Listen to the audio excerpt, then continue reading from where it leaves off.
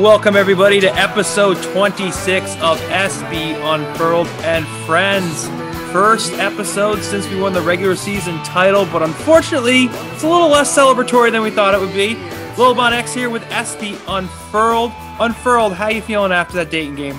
Not as bad as everyone seemed to be on my timeline. It seemed like it was the death knell of our entire season. It was doom and gloom. It was we have to go to the championship to even be considered for the field. I didn't think it was that bad.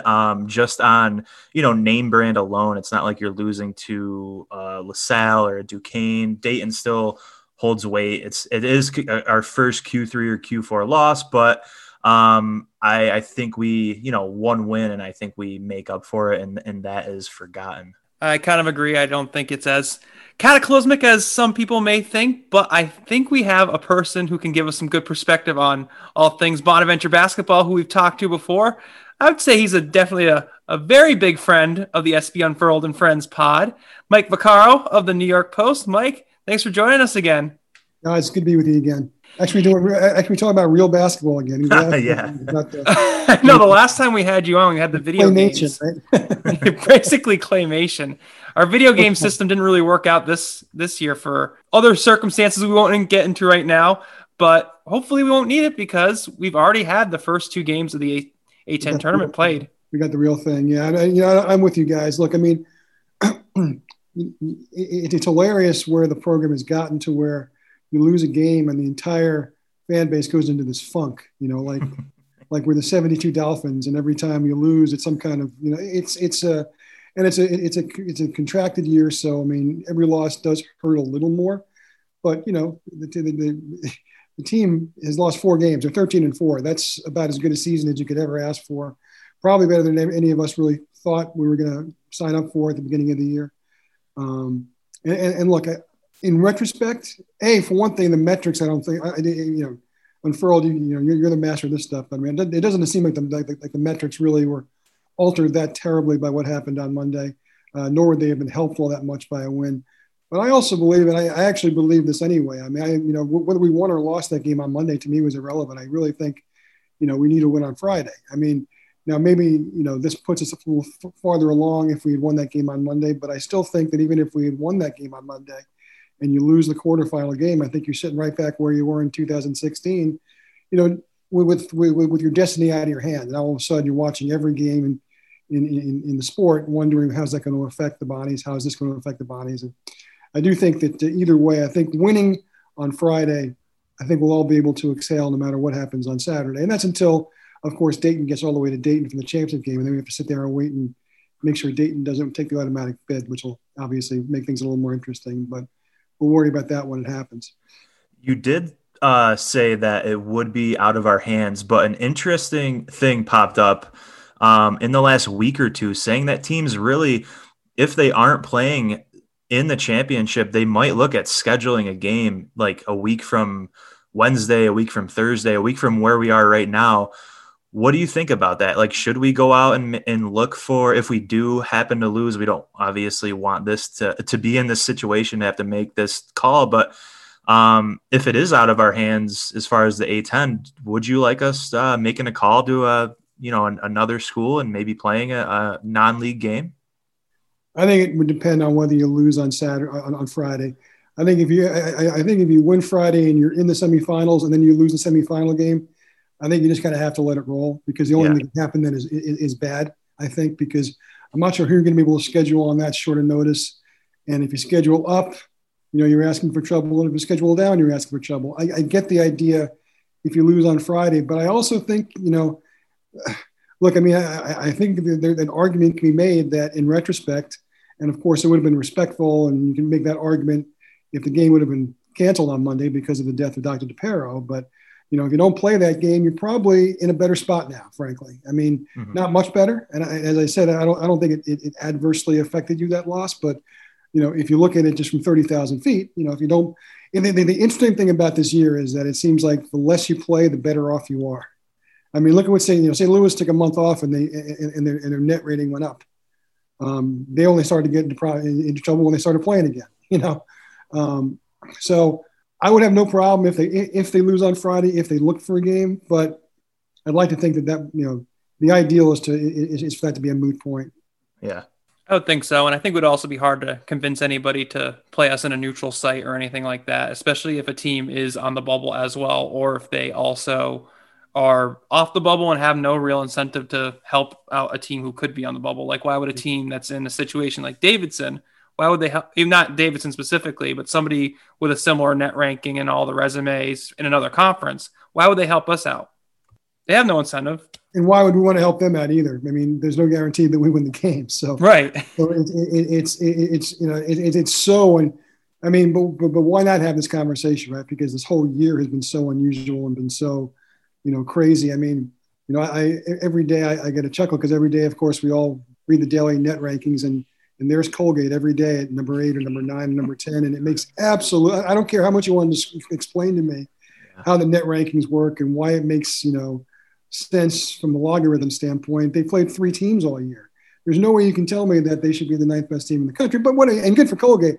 We should actually be rooting for Colgate. They're a fellow upstate, a fellow mid-major. They're we're supposed to kind of share similar blood, but it's just the absurdity of the NET and especially if they lose in their semifinal round to Navy or whoever they play in that tournament, what is that going to mean? Does that mean they actually are going to be a 6 seed? Of course they're not. But I mean, that's the thing about the net.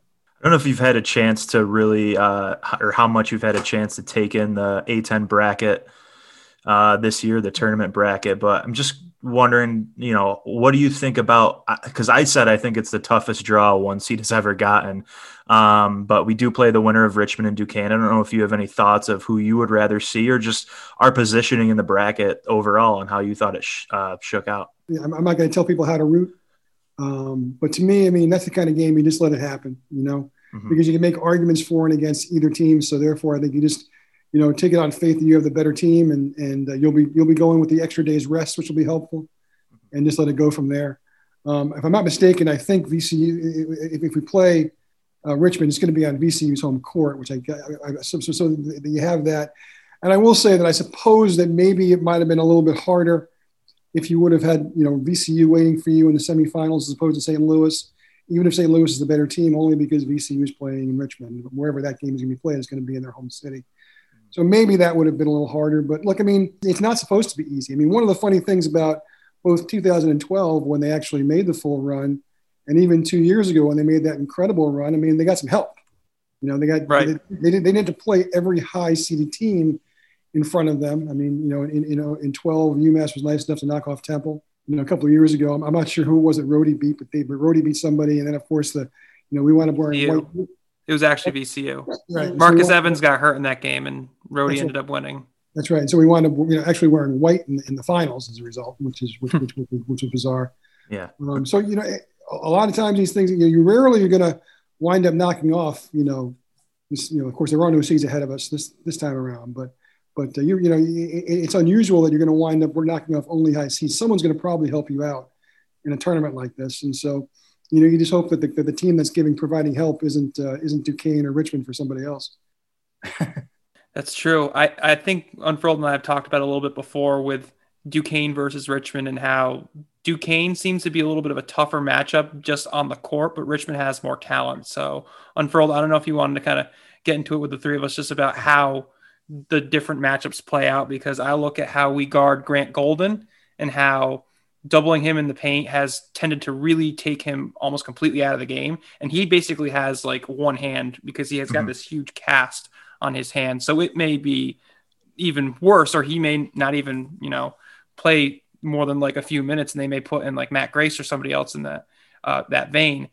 But Duquesne, I think, is less talented, but I think they're a tougher matchup with Marcus Weathers and some of their other bigs. Yeah, I think Duquesne is, especially right now, Richmond, you watch that game against St. Joe's and they are really banged up. Like you said, Golden's hand is all messed up. Blake Francis, their leading scorer, has a back issue or a hip pointer. He's probably going to try to give it a go, but he's not anywhere near 100%, I don't think. So this isn't even the Richmond team, right now that we beat when we went down there. They are, if we were to lose to them, it would be a lower risk than losing to Duquesne. If you're talking about Friday has to be a must win. But I agree with Vac. I think this is the game, no matter which way you look at it, something's going to be good and something's going to be bad with it. I think you just have to let it play out. We are 3-0 against both of these teams during the season. I think, we may have been getting, fans included, a little bit cocky after the GW game, and maybe Dayton was a little bit of a reality check. And, you saw Adaway after the game getting up shots. Maybe it was a little bit of a humbling that we needed before the A10 tournament, because it was a great weekend for us, crushing GW and then winning the A10 championship. And, I don't know. Maybe we might look back in a couple weeks and say that Dayton loss was the best thing that could have happened to us. I think you're just saying that because we had to cancel our little celebration that we had planned here because of that Dayton loss. Sorry, Mac, go ahead. I was going to say, a friend of mine asked me on the weekend, if you're going to lose one of these next two games, which one would you rather lose? Would you rather lose Monday against Dayton or Friday against whoever? And I said, well, I don't want to answer the question because it's a dumb question, but if I have to answer the question, of course, you're going to want to lose Monday. Right. I didn't want to lose Monday, but if the choice is one or the other, I think it's less damaging to have lost on Monday than to lose on Friday. I mean, look, if we lose Friday, even if we lose Saturday, it's going to be a long week. I mean, I think we'll all feel pretty confident that that the right thing should happen, but we also just know that you just have to kind of until you see the name on the line. If you lose Friday, it's going to be an extra long week. It just is. I mean, and because you can just see how the week's going to go. Every day is going to be a toggle between last four in and last four out, and everybody's going to want to yell at Joe Lenardi like he's like or any of these guys like it's their fault. But look, we saw both examples the last two times that we were in play.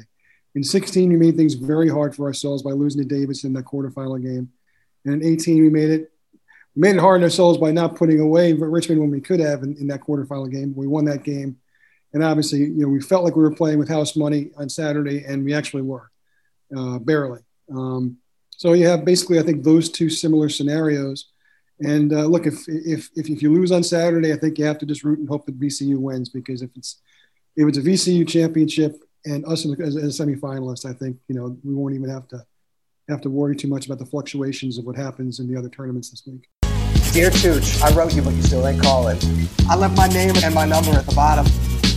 I sent some messages back in autumn. You must have never got them. I want to ask you about the offense, because that was a huge issue against Dayton, especially because we put up 88 points and we went from 88 to 52, which is a very drastic drop off. I know Dayton's better than GW, but throughout the season, there have been stretches where you can go in between media timeouts and we don't score a single point, or the Bonnies only score 2 points, or however the long stretch goes. What do you make of the offense because of how they've been shooting pretty well from three, but also have been having trouble kind of closer to the rim? I don't want to make it simplistic, but it really does seem that the bellwether for the offense is Holmes. I mean, obviously he didn't play hardly at all against Rhode Island. We lost that game. He played okay against St. Louis, didn't play very well against VCU. And of course he was a goose egg on Monday. And, while I know I've read elsewhere people wondering what was wrong with him. I mean, don't forget, he was the guy who presented the flowers in front of the cardboard cutout of Dr. DePero. I mean, it's my understanding anyway that he actually had a pretty close relationship with Dr. DePero. So every now and again, you got to remember these are college kids. And, if my closest mentor in college had passed away, I'd have had a hard time putting out the newspaper that night, let alone playing a basketball game. So I'm sure he would never use that as an excuse, but I mean, I certainly think that had to have at least been playing probably in all of their minds as close as the president was to the program and to these players. I was fortunate enough last year, guys, before the anniversary weekend, I was invited to the dinner that last year's team had with the Final Four team, and Dr. DePero was there, and of course he's Dr. DePero. I mean, everybody in the room is drawn to him.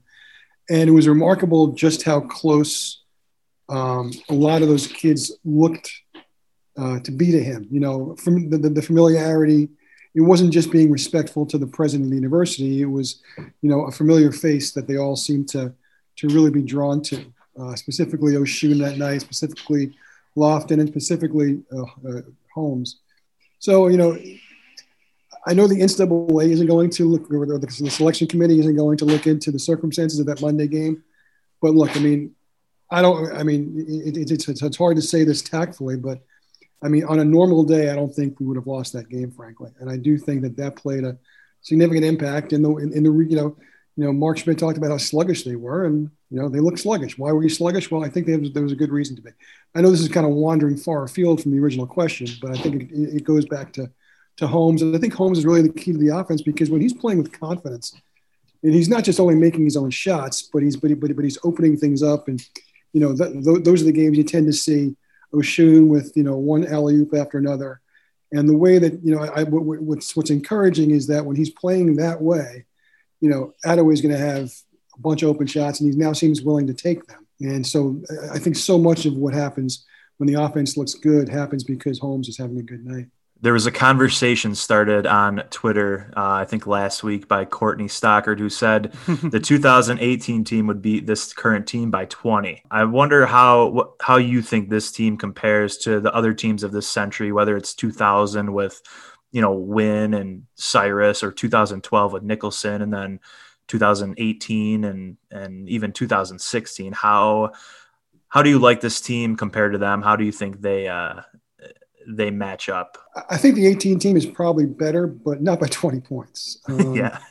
I think I'd pay to watch that game. I mean, I'd love to watch Jalen Adams and Kenny Lofton go at it one-on-one. I mean, I think Jalen's probably the more accomplished scorer, because he had a more consistent jump shot than Lofton has had this year. But you know what? I'm not so sure that anybody on that team would be able to stop Oshun. It was kind of a donut team, right? There was really, God bless Ladarian Griffin, who was tremendous. I mean, maybe one of the all-time most popular Bonnies, and with reason. But and he played great in big moments.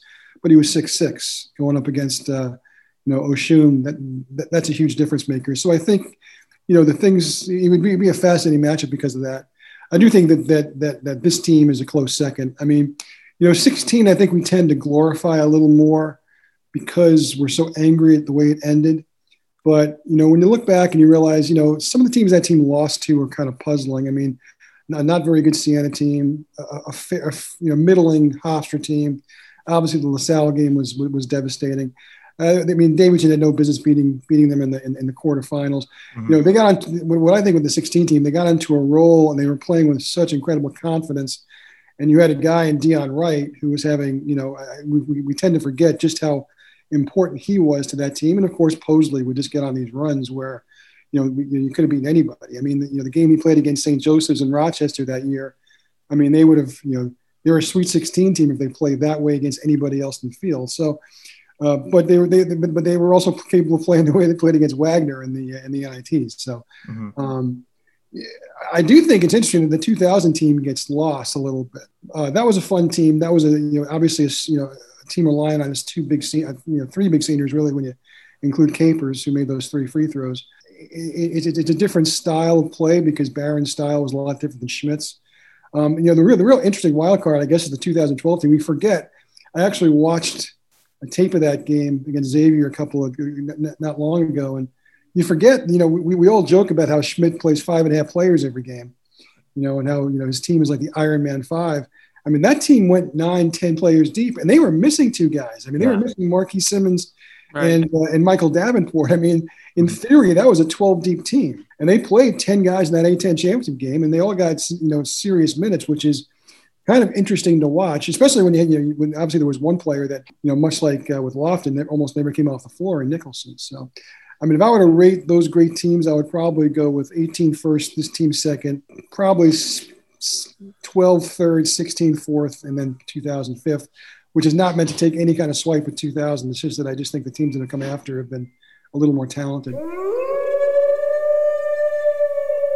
I think that was interesting what you brought up about the benches. Just to get back to the 2021 team and kind of previewing everybody for the upcoming tournament. We've kind of talked about it back and forth where we wanted to see some of those Ironman 5 box scores and see how they compare to the 21 team. Do you think Schmidt might be doing this kind of intentionally, not necessarily because he doesn't trust some of the players, but because this season is such an odd schedule where you don't have too many games that are close together. Even the A10 tournament, if we were to make it to the finals, you only play 2 games in 2 days as opposed to 3 games in 3 days or 4 games in 4 days. Do you think this is kind of because of how odd this season is? I think it's a lot of things. I think naturally as a coach, Schmidt's circle of trust is small. Sorry, guys, this is gonna. I can cut that. Yeah, it's good. We edit this after, so it's not a big deal. They'll be quiet in a second. Stop! Hey! All right. They've lost interest. Now it's over. I think there's a perfect. Oh, for God's sakes, Fiona, shut up! I'm sorry. All right. There's a perfect storm. I'm talking here. Come here. All right. Sorry. I think there's a perfect storm answer to that, guys. I mean, I think that naturally speaking, as a coach, Schmidt's circle of trust is smaller than some. I think circumstances dictate it. I mean, as we discovered the other day, I think a lot of us for the first time, this team only has 9 guys dress every day.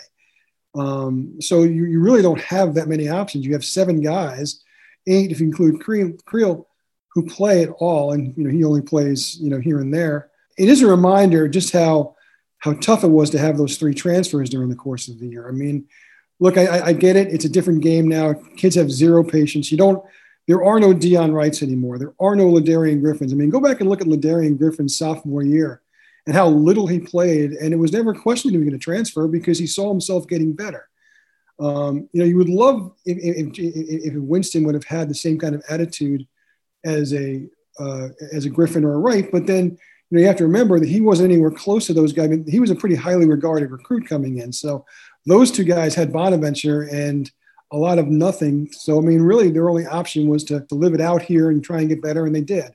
But, just from a number standpoint, I mean, the other day, certainly on Friday, it would have been nice to be able to have other people to, so Holmes had to play, 39 minutes in a 49-point game. But it is a reminder. Look, I mean, you can play great. And what happens if you get a sloppy referee's whistle and all of a sudden, as what happened a couple of games ago with Oshun, where he winds up getting 2 quick fouls. And then, we've had games during the course of the year where Lofton's had a little, had some problems. And Lofton is good every other game for a technical, which is going to add to his personal foul total. So, and it's not a team that can afford that. And then you add into the fact that every time a guy goes up, to grab a rebound, you hold your breath because you don't want him to come down and sprain his ankle. Because that's you guys are killing me. I almost want to include this somehow, but no, I won't. I mean, feel free to, because is that a really little dog? It sounds like a little. It's a tiny West Highland Terrier. It sounds like the entire crowd. Enough! No one wants to hear from me anymore. I'm the star here. If you could compare your little terrier to any Bonnie of all time, which Bonnie would you compare it to? Shandu. Hey, perfect. She is Shandu. She'll steal the ball from me. There's no question about that. She steals the ball from the other one every time, and he gets pissed every time. So. I want to ask you before we let you go a big picture question, because you have a great knowledge of the history of Bonas and the program and everything. Just from an exposure standpoint, a NCAA unit standpoint, recruiting, and all the memories and happiness and everything that goes along with it. What could a Sweet 16 run mean? Whether it's this year or even next year, if everyone returns, what could a run like that mean to this program and the university and just the community and everything in general? I think it would be an appropriate capper to this era of prosperity, however long it lasts. I do think that Schmidt has brought this program to a place where it's no longer certainly a graveyard job like when he got it. So I do think that whenever he decides to step down, the pool of candidates to take the job is going to be a pretty interesting one. I think people will actually look at the job as a favorable one. So I don't think we necessarily have to think that this era is going to end the moment he walks out the door. However, I mean, certainly he's been the engineer for this great, spasm of prosperity the last 10 years. And I think the one thing it could use, it helps that in 2018, there was an NCAA tournament victory. It actually made going to the first four worth it, I think, because, you not only won a game in the tournament for the first time since 1970, who you beat was important. I think there was a lot of buzz that came off that game. But it would, what it would do is it would provide this era's almost signature team in the sense of accomplishment nationally. And look, I mean, you go back through the years. I mean, in the Eddie Donovan years in the 50s and early 60s, I mean, there were 2 or 3 teams that made it to the NIT Final Four, which is a very big deal in the time. And that really is what kind of established the program. Obviously, the Lanier group, they won a game their first time around. God, they had to waste a year because of probation the second time. But then the third year, they go to the Final Four. And that's, it's not just what they did during the year that people remember, but it's what they did in the tournament that people remember. The great era of Jimmy Satlin in the 70s with a lot of really interesting, good teams, has that 77 team around which to kind of, carry the weight in that particular parade. So, I mean, you have that team.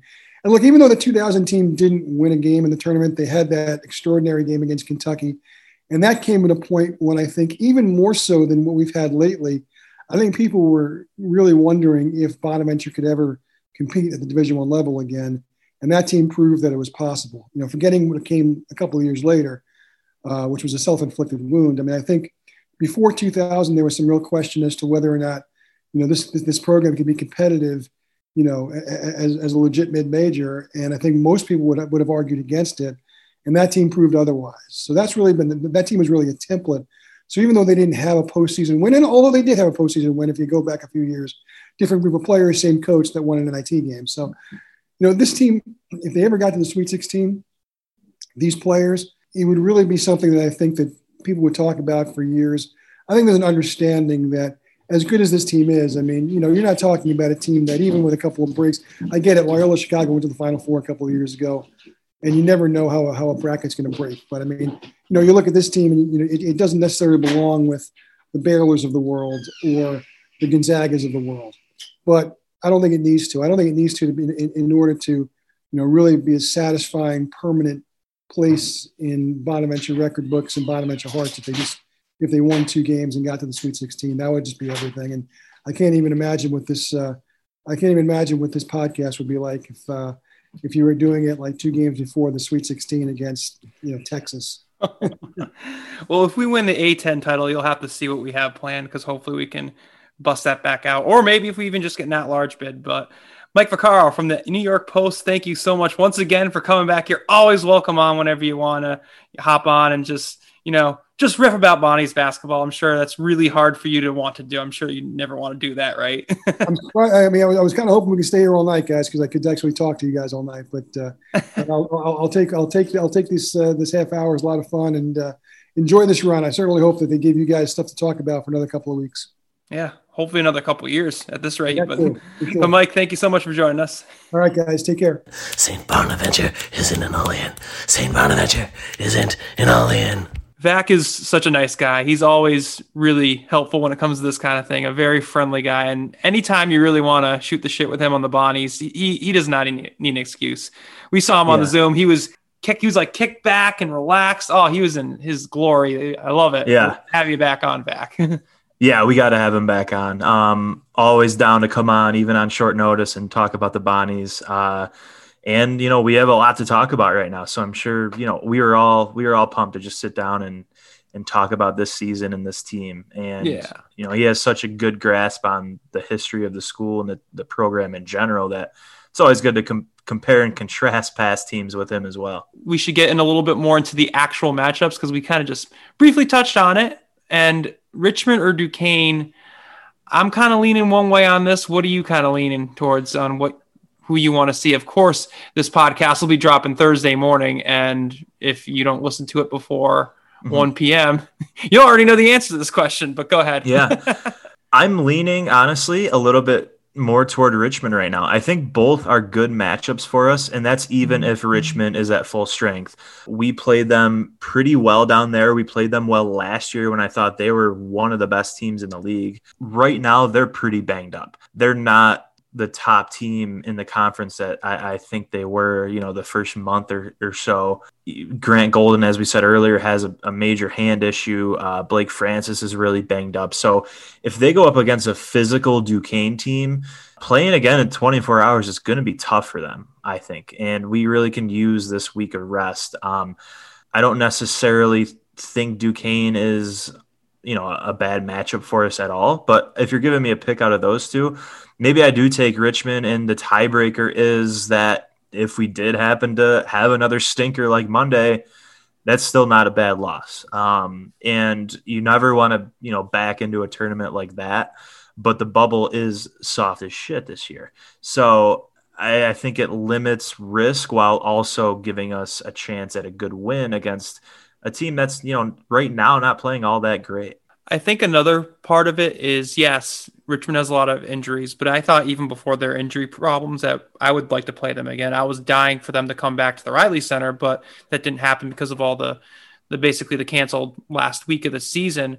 If you look at some of the stats, we are dead last in the country in bench minutes, as we've talked about extensively. But you know who's also around the top 5? Richmond. Yeah, Richmond does not use their bench at all. Nope. And that may have to change for them just because of their injury issues. Kind of points back to why I kind of want to see a little more of our bench use sometimes in case we do have those injury issues. Hopefully not. But Duquesne goes deep. I forgot exactly how far Duquesne goes into their bench, but they are pretty similar to VCU, where they have at least 8 to 10 guys that are playing almost every game. And those 8 to 10 guys, a lot of them are physical that can definitely cause some issues for Attaway and even Oshun, as we saw in the second matchup.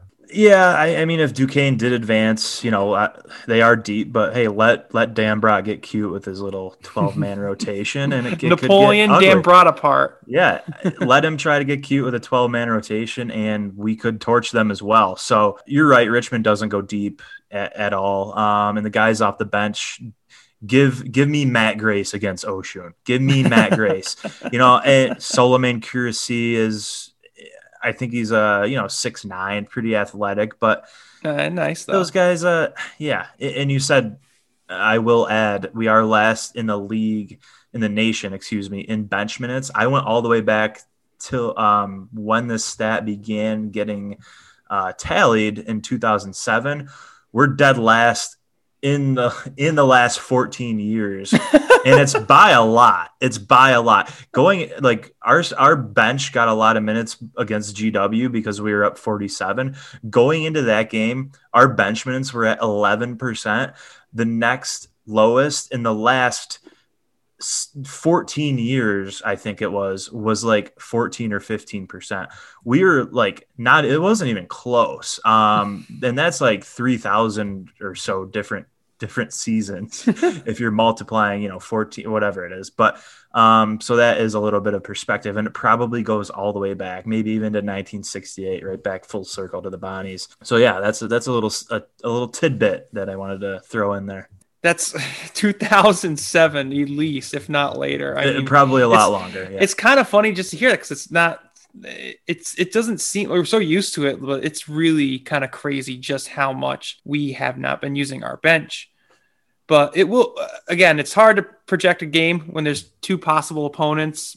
Duquesne is coming off a pretty impressive performance, beating Rhode Island by 11 at the new arena. Hey, they finally got their new arena open. Mm-hmm. After that, they've kind of put up a couple stinkers. They lost to Richmond a few weeks ago, and they lost to LaSalle before. They lost to LaSalle by 20 on the road, which I know they were coming off their own little pause too. Don't get me wrong, but after losing by 20 to LaSalle on the road, after losing to Richmond, that's rough. And so Duquesne, it goes back to everything we've always said. We don't know if Duquesne is for real or not, and we may not even play Duquesne.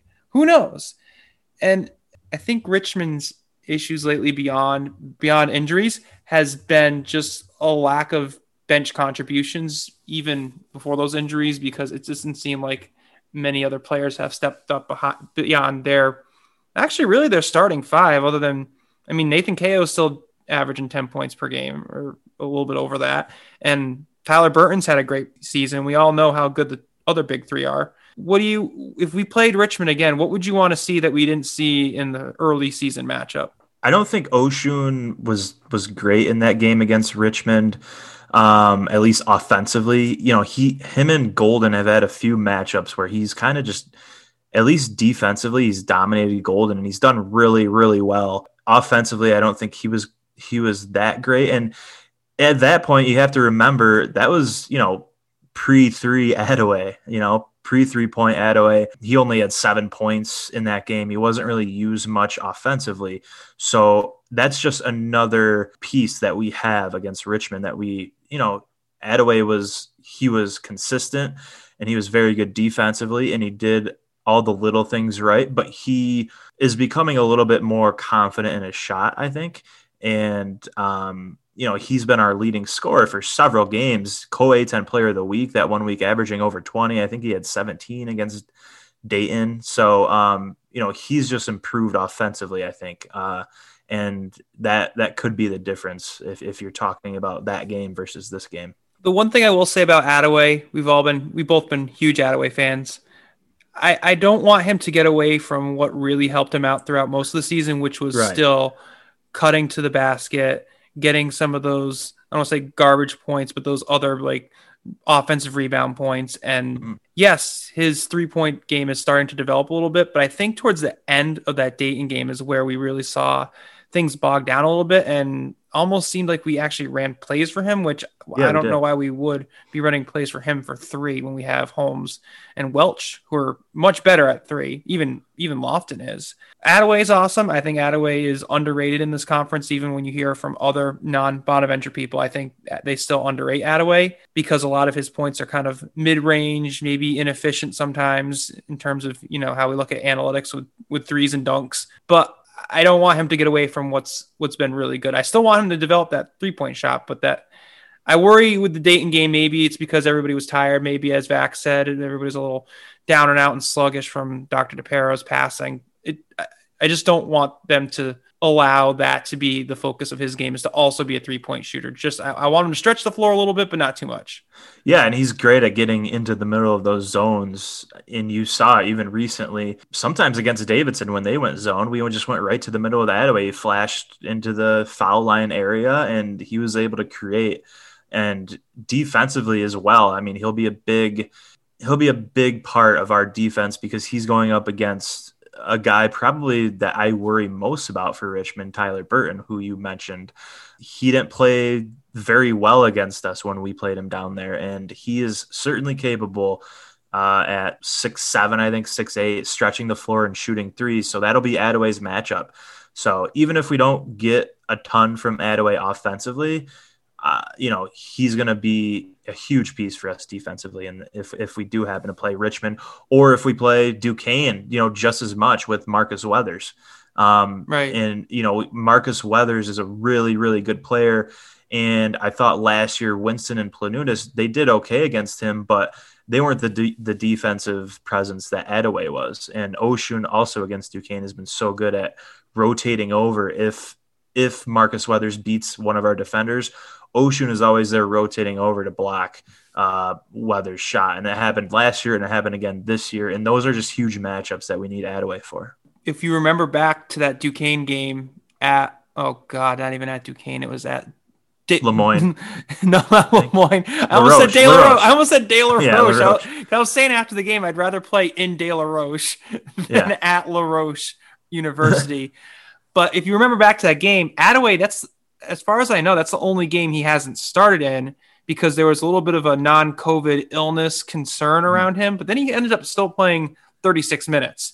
And while he was sluggish in terms of scoring in the first half of that game, he had a couple big plays towards the very end that kind of sealed the deal. So you have to wonder if it was almost like the Rhode Island game where Holmes played like 30 seconds and had to come out and didn't play again. Right. If we had full strength Adaway in that game, maybe that game is not like we destroy them like we did the GW, but maybe we win by 10 to 12 points against Duquesne. So that could also be something to consider if we do see Duquesne again. But let's move on to Saturday because I heard you, PD Buckets. I heard you, Chris Pyle, on the Hey 10 podcast. You guys were talking up Duquesne beating us.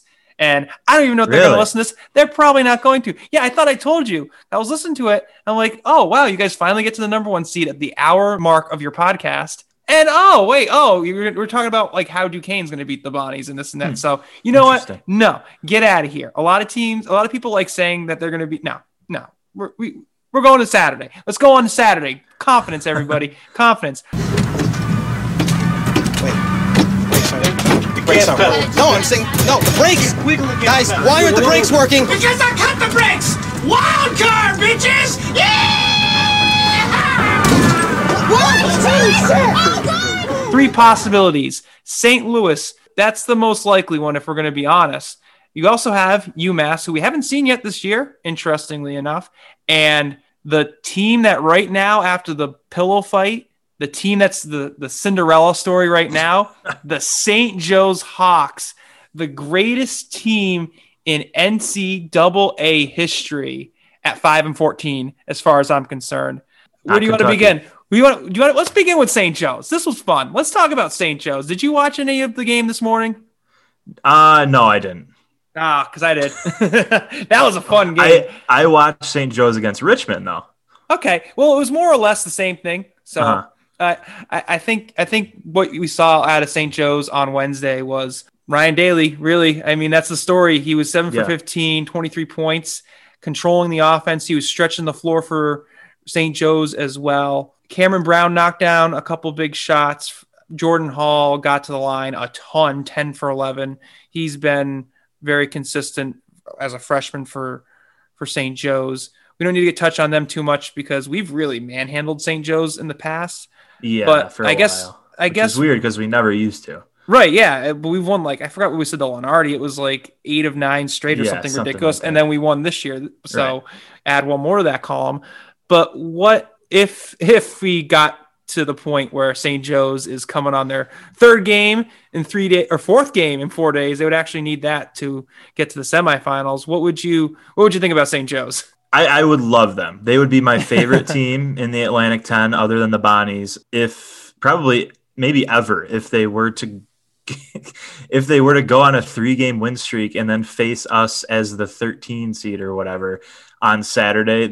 I would invite Harold Hawk over to my house. We just need to also say, by the way, that no pillow fighter team, no quote unquote first round team has ever made it to Friday, has ever made it to the quarterfinals. So they've won a game and then they've lost their second. Yeah. So since this iteration in 2014. So St. Joe's would not only have to make history once, but I guess twice.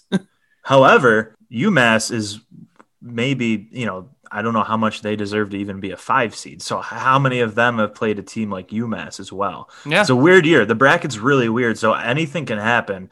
If they do end up beating UMass, probably say sayonara when they play St. Louis, but I don't know if we should waste much time talking about St. Joe's. But they're the talk of the town right now in the Atlantic 10. If we were all in Richmond together, every single bar would be buzzing about Ryan Daly and his performance, and maybe Ryan Daly would be there because some people like making the jokes about that.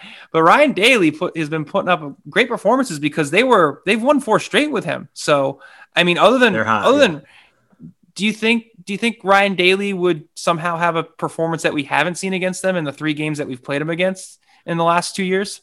I don't think did he play against? I don't That's think right. He didn't play this season. He didn't play against us this season. Yeah, he didn't play against us this year. Last year when we played him, he was dealing with a bunch of different injuries, like a thumb and a leg or something. I don't know what the hell he was doing. But I don't think we've really seen him at full strength. And,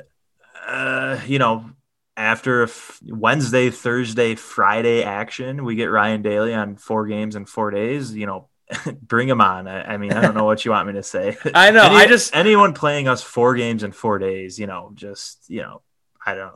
Yeah, that would be our second game in 2 days, and people would be talking about, the bench for the Bonnies. Where are they going to be? It's 4 games in 4 days. I don't know, but we'll move on from the best 5-14 team in NCAA history to the team that we haven't played so far, barely squeaking into NCAA tournament eligibility at 7-6 with 13 games there. UMass. we did not see UMass, one of the few teams we did not see because our game got canceled when they went on pause. Have you watched much of UMass? What do you think of UMass's talent that's developed around Trey Mitchell? Because I know usually when we look at these UMass Bonaventure games, we're looking at the Trey Mitchell versus Oshun matchup. I thought Trey Mitchell transferred. Oh, yeah, that's right. Breaking news.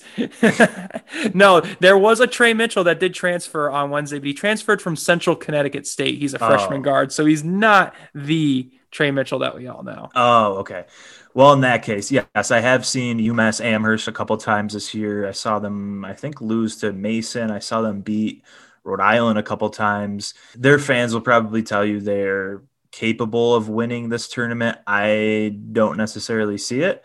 Maybe next year if they get hot and get the right pieces around Mitchell and some of their guys improve, but they are reliant on quite a few freshmen, I feel like, and we are one of the more experienced teams and one of the more cohesive teams. So Mitchell is extremely, extremely good down low offensively, a little bit heavy footed. And I think, that's why Oshun probably is a decent matchup as far as how good he is still a little bit heavy footed, and Oshun is so light footed and so athletic, and his reach and his athleticism makes him the best defensive player in the country. So Mitchell thrives against teams who don't have that good defensive big. We have the best defensive big in the entire league. So we can kind of cancel out their best player, and then what's around him isn't nearly as good as what is around Oshun. So I think they're a really, really good matchup for us. I think first off, Trey Mitchell has been playing a little less in the past few weeks because of, I'm not quite sure what the issues are with injury or COVID, or I'm not quite sure. So I just know he has been playing limited minutes in the past few weeks. He hurt his shoulder pretty bad. That's what it is. Okay. Yeah. I forgot what exactly was up with him, yeah. But I think the Bonnies actually match up pretty well 1 through 5 with UMass, because UMass does not have the same kind of size you'll see from Duquesne or St. Louis or even George Mason. I see somebody like Ronnie DeGray, who's been solid, but he's about the same size as Jalen Attaway. I would rather have Jalen Attaway. You can go down the list here. Noah Fernandez and Javon Garcia have been a good tandem for their point guard and shooting guard positions. I don't think they're, again, better than ours. I hate just doing a comparison by comparison, because Noah Fernandez has been pretty good from 3. I don't see where exactly they would take over, other than Trey Mitchell having a tremendous game and getting Oshun also into foul trouble. I think that would be the key for UMass to win. Other than that, I would like our chances against them in their third game in 3 days. And we just talked about how well we've played recently against St. Joe's. We've won 10 of our last 11 against UMass. That's incredible. And 10 of our last 11 against UMass. And there are these coaches in the Atlantic 10, whether it's, Matt McCall or Napoleon Dambrat Paulson at Mason. Paulson, yeah. Yeah. We've been successful against Dambrat, I think. And now it's Matt McCall, and it's, I don't want to throw St. Joe's in there with Lang because he's still rebuilding and they're so bad. But these mediocre teams, usually they'll pick off an upper tier team, but they haven't really done that against us. And Schmidt just seems to have these, a couple of these guys' numbers. And I think McCall is going to be one of them. And I think he's good, and he has a lot of help getting talent and getting, certain recruits. But I don't know if the X's and O's and the game management is quite there compared to Schmidt. I'd agree, and I bet plenty of UMass fans would agree with you on that.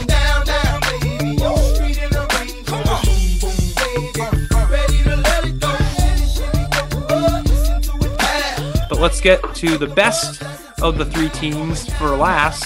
St. Louis, one of our only losses this season, probably the only loss where I would say that we did not exactly have much of a chance down the stretch. I wouldn't say we got dominated. I wouldn't say the Bonnies got dominated, because the game was very close up until a stretch where Martin Linson had a weird non-call on a charge and then had a foul on the other end. There were a couple of fouls on him within a 30-second span that basically led to like 5 or 7 points for St. Louis, where I think that kind of stretched the game out, not making that an excuse for why the Bonnies lost, but What would you want to see out of the Bonnies that you didn't see in that matchup? I want us to throw some different looks at them defensively.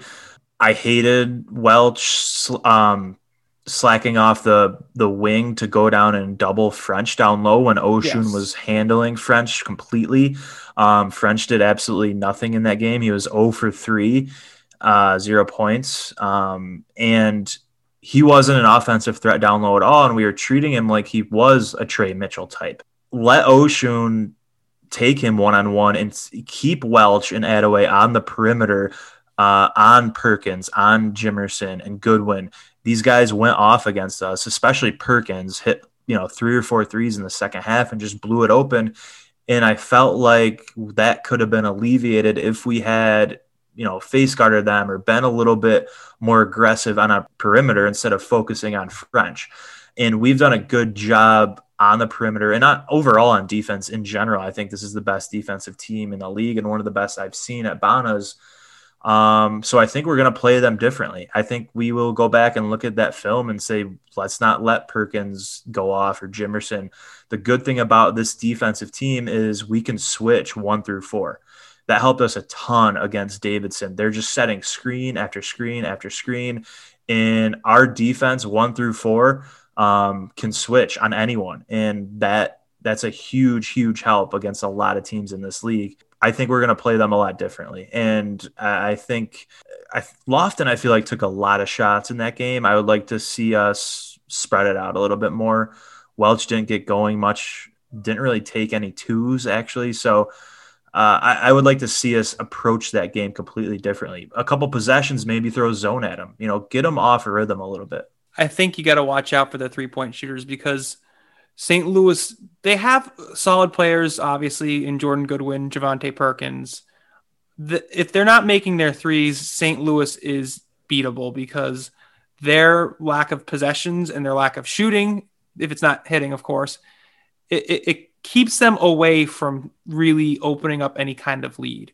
So what we saw in the last game between the two teams is you saw guys like Demarius Jacobs and Gibson Jimerson get hot earlier, and that opened up the scoring a little bit. And then once Javonte Perkins started hitting in the second half, like you mentioned, it was a very tough hill for the Bonnies to come back from. So I think those different matchups, those different looks that you were talking about might help. I don't necessarily know about zone because I'd have to go back and look at that game. If I remember, the zone was not really helping out very much. Could be wrong.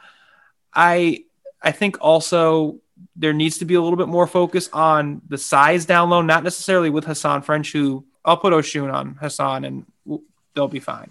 I'm not worried about that. But Martin Linson came in and gave them incredible minutes. I have to look back at his whole log, but he was 4 for 4. Like he had even though the questionable call, like I talked about, he was still all over the place and tremendous for them. So that is somebody that could potentially exploit the fact that we don't have a traditional 4 in Attaway. And while I wouldn't advocate for putting Shaw in at the 4, it's something to pay attention to with making sure that Linson does not become a liability like he was for us last time. And I would like, even when Linson's in, he has looked really good this year, but those are some minutes that you need to steal for Oshun, especially in a tournament. If he's playing, back-to-back games, centers shouldn't be playing like 38, 40 minutes a game. They should get some rest. And Schmidt has gotten a little bit better. He's tried to get Oshun out that, right around that under 8 media timeout in the first half. If Linson comes in the second half, I get it. It's tough to take Oshun out because it can be a game changer. But if you can just steal a couple minutes right around a media timeout, that can make the difference in those last couple minutes because we look completely gassed. And those last 4 or 5 minutes against St. Louis, the guys had their hands on their knees and they were gasping for air, and that isn't even a back-to-back. So, stealing some minutes for Oshun, even if it is risking it against Linson, is probably better than risking it against French. But I hope we can get a little bit creative with our rotations because it is a tournament and we need some help from our bench in tournaments. I agree, but I don't know if that's the matchup to be playing too much of that game with. I mean, obviously you want to try to do it a little bit around the under 8 timeouts or whatever media timeouts you do it with, but I think you'd rather want to do that in the Friday game against either Richmond or Duquesne, because Richmond does not nearly have the size that St. Louis has, and Duquesne, we saw in game 2, Jalen Shaw had a very good first half against the Dukes. So I would want to see that happen more in game 1, where maybe Oshun only plays 31 minutes against those guys.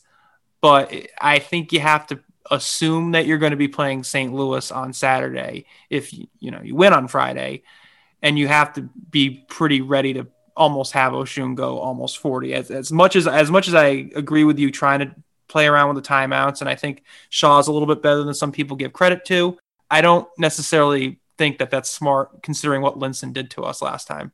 And Oshun did come down a little awkwardly against Dayton on his ankle, so we don't even know. Hopefully it was nothing and he's back to 100%, but he could have a very mild sprain and just played through it before it swelled up. And this week of rest is going to be huge, and I hope we are 100%, because there were a couple of plays, whether it was Oshun or Lofton, where they went down, and I was really worried. So hopefully we come into this at 100% and do get a team a little bit banged up and on a back-to-back. Yeah, or we can just sit back and become the Hawk Will Never Die fans. We can become Hawk Hill fans if we don't want to. But I think we can beat St. Louis. I'm not saying it's a definite by any stretch of the imagination. It's a pretty 50-50 game, though. I see too many brackets that are discounting a St. Louis-St. Bonaventure rematch just because of what we have seen in the last 2 matchups going back to the end of last season. I think that the game did swing in St. Louis this season to a point where the final score looked worse than it actually was. I think St. Louis deserved to win, but I don't think it was this destruction by 11 points that a lot of people seem to make it out to be, where I think it was a lot closer than it ended up looking. And if it is St. Bonaventure Duquesne on Saturday, St. Bonaventure versus St. Louis on Saturday. Yeah. St. Louis is probably, the way it's looking right now, they're probably playing for their at-large chances in that game. That's true. Because like we talked about earlier with Vac, I feel pretty comfortable as much as I can. Yeah. It'll be a stressful week, don't get me wrong. But I think as logically as I can think about it, given where we are in the bubble totem pole, I believe Lenardi had us highlighted green, where we have about a 90% chance or so of making the tournament. I think if we do beat Richmond or Duquesne, we should be fine.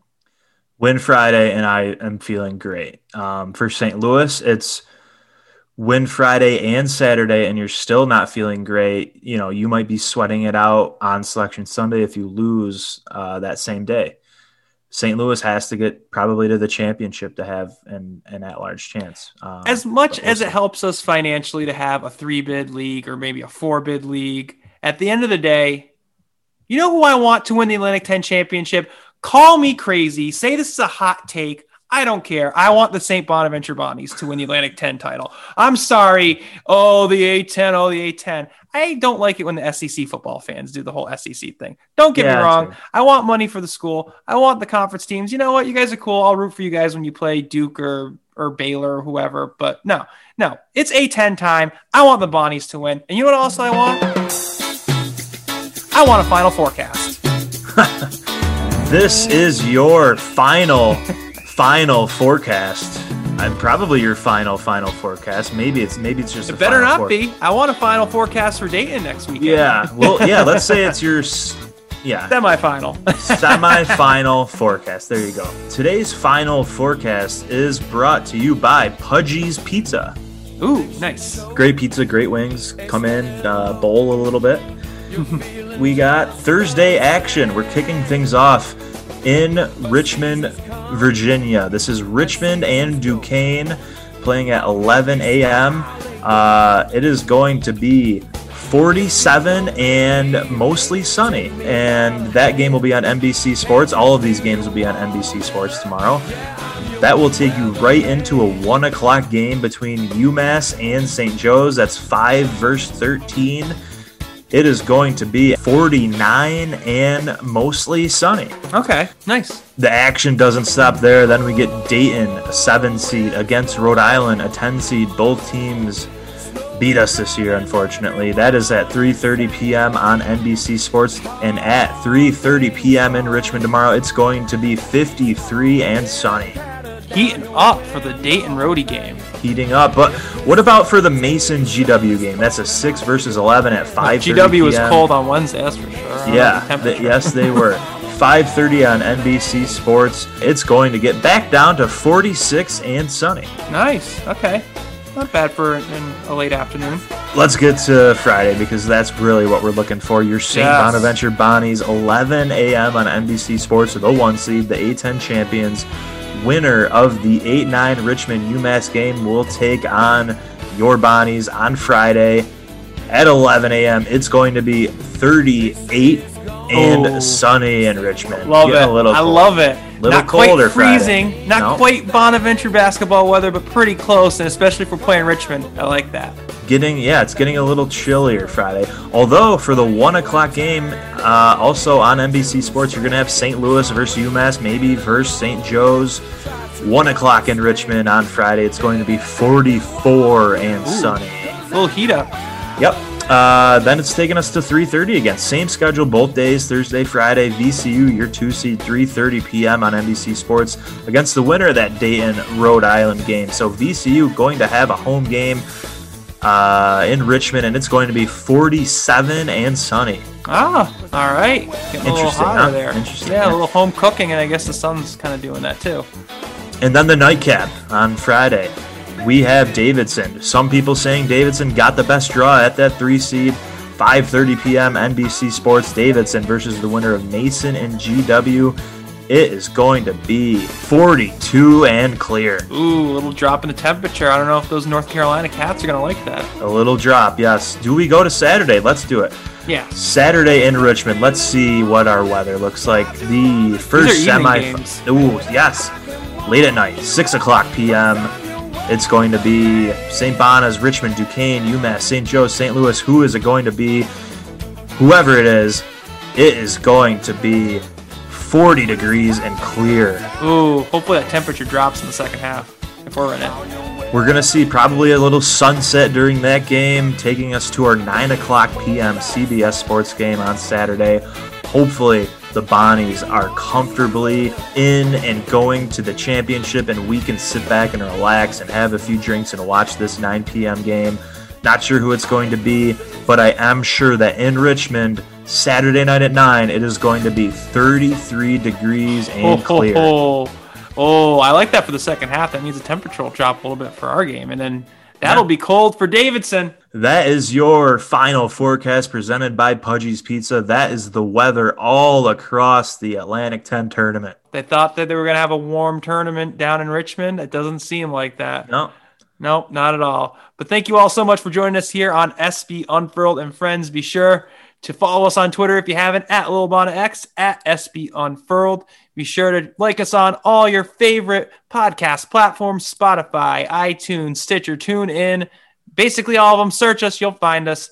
Be sure also to check back because hopefully we will be doing a preview of the Bonnies in the A10 tournament final in Dayton on March 14th. Thank you all so much again for joining us. Win Friday. WINN.